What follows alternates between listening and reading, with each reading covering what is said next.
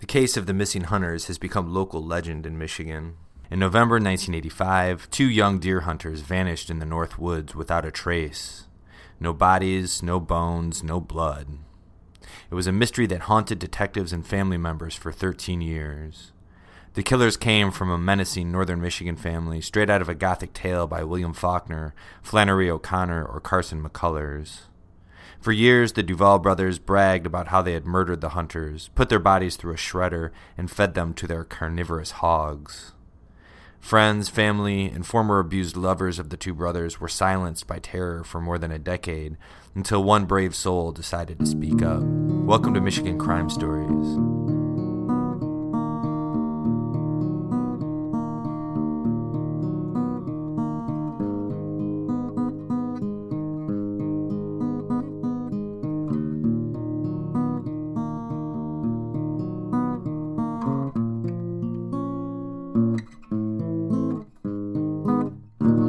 Michigan Crime Stories is a podcast that explores murder, mysteries, and mayhem in the Mitten State. Criminal behavior has always enthralled us. It's when societies determine what is and isn't allowed. We assume heinous crimes are committed by monsters, individuals we dehumanize in an effort to make sense of their deeds. Their victims sometimes seem distant, just faded names in a passing headline. But the terrifying truth is that crimes are committed by ordinary people just like you and me. And many of those crimes happen right in our own backyard. My name is Darcy Moran. And this is John Counts. We're reporters for MLive.com and your hosts for Michigan Crime Stories. This episode is titled, Pigs Gotta Eat Too. To understand this story, you have to understand northern Michigan. Michigan's distinctive cultures are defined by geography. Southern Michigan is where the state's big cities are: Grand Rapids, Lansing, Ann Arbor, Detroit. Head north, roughly above the latitude of Clare, and the woods begin. Vast forests and empty spaces between small, sparsely inhabited towns and villages. Places to disappear. There are a few hardy souls who eke out livings in northern Michigan, but their numbers are much smaller than the urban areas of the South. Go up over the Mackinac Bridge into the Upper Peninsula, and there is even emptier land, wilder terrain, less people, and sharper cultural distinctions. There is a certain type of character who roams the remoteness of these North Woods. A distinctly American character. Think the restless freedom-seeking of Huck Finn combined with the lawlessness of Billy the Kid. Northwoods scofflaws who defy authority. Men and women who'd rather get drunk and stay drunk than go to work and pay their taxes. These are not the heroes of this particular story. They're the villains. To understand this story, you also have to understand deer season in Michigan. It's practically a holiday. School children in parts of northern Michigan still get the day off for the opener in mid-November. Thousands of hunters pack up their rifles, long underwear, a pint of schnapps, and flock to the cold woods to get their buck. That's exactly what 2 downstate guys did in 1985. David Till and Brian Ogen were best buddies from Eastside Detroit. They kissed their significant others goodbye, packed up a Bronco, and hit the road for deer camp one November, never to return home again. Their plan was loose. The men weren't particularly serious deer hunters. Many hunters who head north in November aren't. Instead, deer season in Michigan is generally known as a time when men get away from their responsibilities, head north to cut loose a little. As far as lodging, the friends had options. They could stay at a Till family deer camp in White Cloud on the west side of the state, or Ogen's family cottage on Higgins Lake, or with a high school friend who was living in the Mayo area of northeast Michigan. A meticulous police investigation would later determine the 2 ended up in the Mayo area, bar hopping more than hunting. Only the 2 dead men knew why and how their plans changed. They were still in their 20s, footloose and fancy-free, away from work and women. Later eyewitness accounts determined Till and Ogen didn't spend their last days behaving like gentlemen. There was drinking, there was bad behavior in bars with women, and then they vanished. After November 24th, 1985, the men were never seen or heard from again.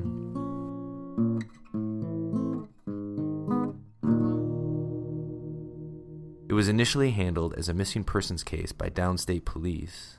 Many thought the men had just disappeared on a bender and would show up sooner or later. But days turned into weeks and the 2 hunters were still missing. The police turned to the media, who got the word out that a manhunt was on for Till and Ogden. Flyers featuring their pictures were plastered in bars and sheriff's departments from Lake Huron to Lake Michigan.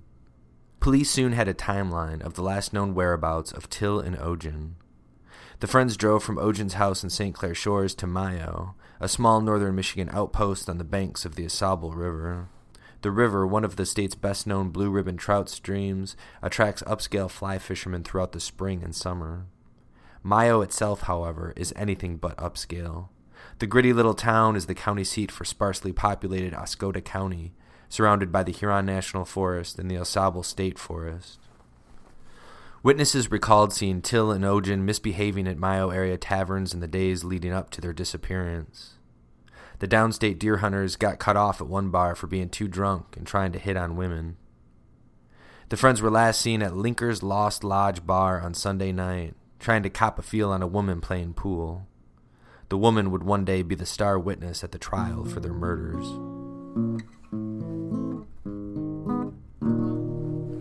If the Duval brothers were as good as keeping their mouths shut as they were at disposing of bodies and vehicles, they'd probably be free today. Instead, they're serving life terms in the Michigan Department of Corrections. In the end, their braggadocio caught up with them. For several years, police didn't really have a clue what happened to the deer hunters, not until J.R. and Coco Duval came onto the radar. The cold case attracted the attention of the media, not just the local papers, but the big downstate Detroit newspapers and television stations. It was even featured on the national television program Unsolved Mysteries. Police were happy to get the word out. Anytime a big outlet did an anniversary story, they would get tips. And detectives got a lot of tips over the years, the majority of them dead ends. They interviewed hundreds of people. Everyone in northern Michigan seemed to know a little something about the missing hunters, or knew someone who knew, or knew someone who overheard someone talking about it. The case was rife with rumor. The mystery was gathering the power of myth. One narrative that kept cropping up, however, involved two brothers, Raymond Duval, known as J.R., and Donald Duval, known as Coco, a couple of bad dudes from a criminally inclined family. The brothers lived part-time in Monroe County by the Ohio border and in backwood trailers on property in northeast Michigan, near Mayo. The sprawling Duval clan included dozens of brothers, sisters, and cousins, many of whom would be interviewed by police in the ensuing years. All of them were too loyal or too scared to snitch. J.R. and Coco were some of the worst in the bunch. They were known drunks and wife-beaters, deer poachers and bar brawlers. The brothers were also handy with weapons and cars, specifically chopping them up so authorities couldn't track the parts. A few years after the hunters disappeared, the Duvals were heard bragging about how they'd killed the hunters. Dozens of family and friends were gathered at a bar in Wixom for a birthday party. There was drinking and dancing. Fueled by booze, the Duvals told a story about the missing hunters that many people overheard.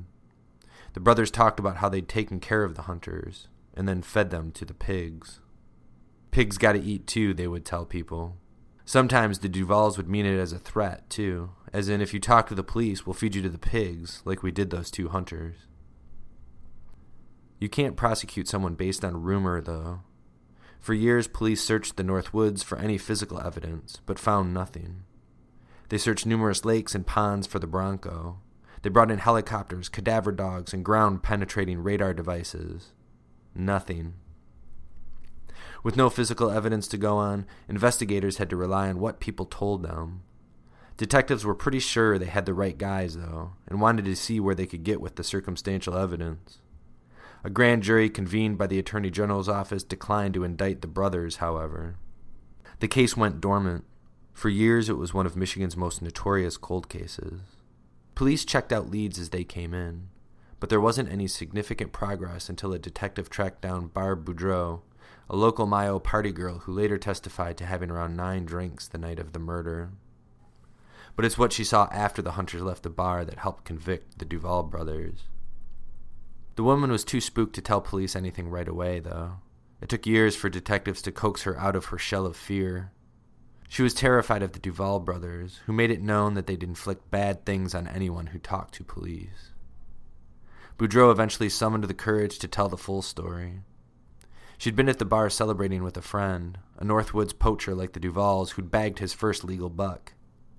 They were playing pool when she had contact with the soon-to-be missing hunters. The little one, Ojen, allegedly grabbed her butt. The tall one, Till, rubbed himself up against her while she was bent over shooting pool. Boudreaux told her friends they needed to get their asses kicked. Then the Duval brothers showed up. They told her not to worry about it. They'd take care of the hunters. What started the beef between the Duvalls and the two hunters was never precisely nailed down. One version went that the hunters beat up one of the brothers at a different bar, and the brother went and got a crew of buddies who caught up with the deer hunters at Linkers. Another version went that Till and Ojen got into an argument with the Duvalls in the woods earlier in the weekend over who shot and killed a dead deer. Regardless of how it started, the Duvalls would be the ones to end it, according to Barb Boudreaux. Boudreaux, who lived down the road from the bar, went home knowing there'd be trouble between the hunters and the Duvalls. Boudreaux was watching a movie, Scarface, with Al Pacino, when she heard a pinging noise outside. She and her friend crept out to see what was going on. She testified that the Duvalls and a few other guys had the hunters in a snowy field, the headlights from the Bronco illuminating the scene. She said she saw Coco beating the tall one, Till, with a bat or a metal pipe, the source of the pinging noise. Coco took one big swing at his head. Boudreaux described the sound as a pumpkin or some other kind of gourd exploding on concrete. The small one, Ojen, broke free and tried running. The Duvalls and their friends caught him and mocked him for pissing his pants. Then they beat him to death, too. Boudreaux went back home. The Duvalls showed up later in the night. They gave her a warning. Pigs gotta eat, too.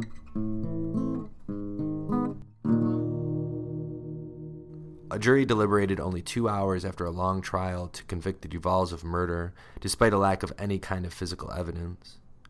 As the defense attorney argued, since the bodies were never found, Till and Ojen could have run off to Hawaii for all anyone knew. The Bronco was never found. Neither were any of the hunters' possessions.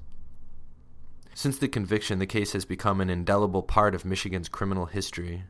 Many television shows and books have covered the territory, including Tom Henderson's Darker Than Night, a true crime book published in 2006, 3 years after the conviction. Much of the information in this podcast comes from Henderson's thorough book, as well as other media reports over the years.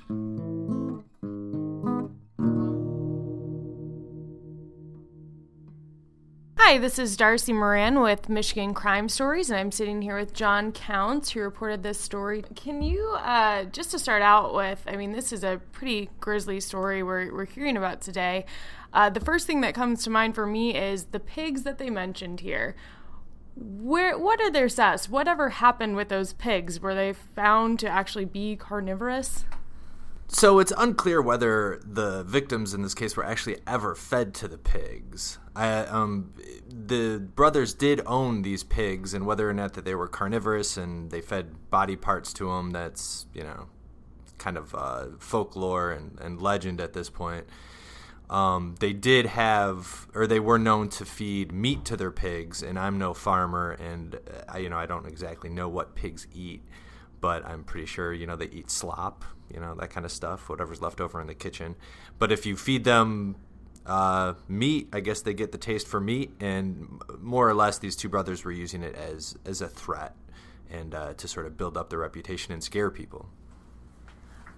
Now, when you were learning about this case, what was the family reactions? Because, the carnivorous pigs and all that aside, what was described by the witness was really a terrible and painful death for these two hunters.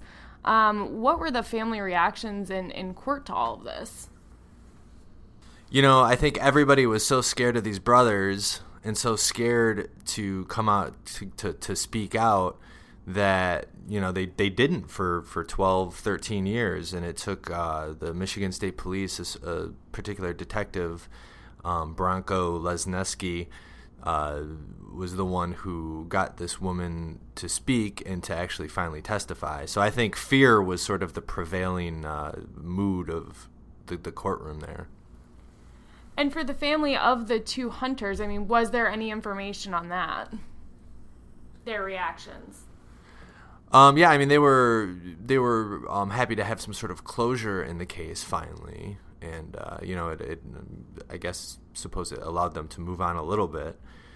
But yeah, from from the book that I read about this by Tom Henderson, the trial itself was a pretty sensational ordeal, and probably well worth taking a look at his book, or I'm sure you could dig up the trial transcripts if you're so inclined.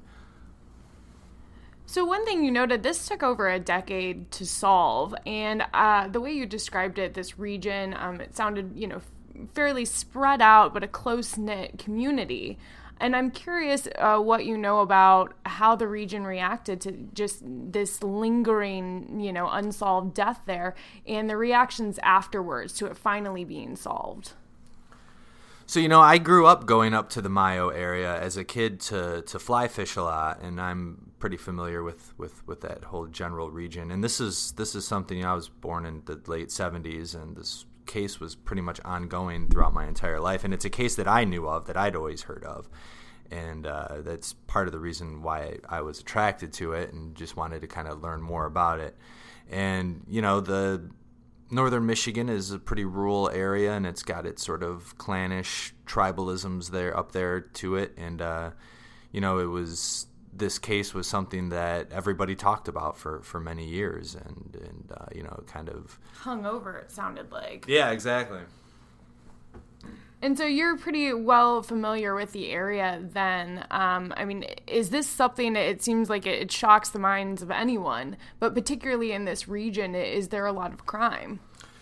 No, there's not. There's just not that many people up there. So something like this happening, it's every downstate hunter's greatest nightmare is going up into the woods to go hunting and then just disappearing. So it's kind of made the story made its rounds, because this kind of stuff generally doesn't happen up there. In northern Michigan, you get your bar fights, you get your domestic disputes and all that kind of stuff, but you don't generally get murdered or hear about such sort of grisly murders like this.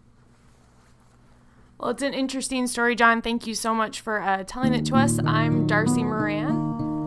And I'm John Counts. And we are Michigan Crime Stories.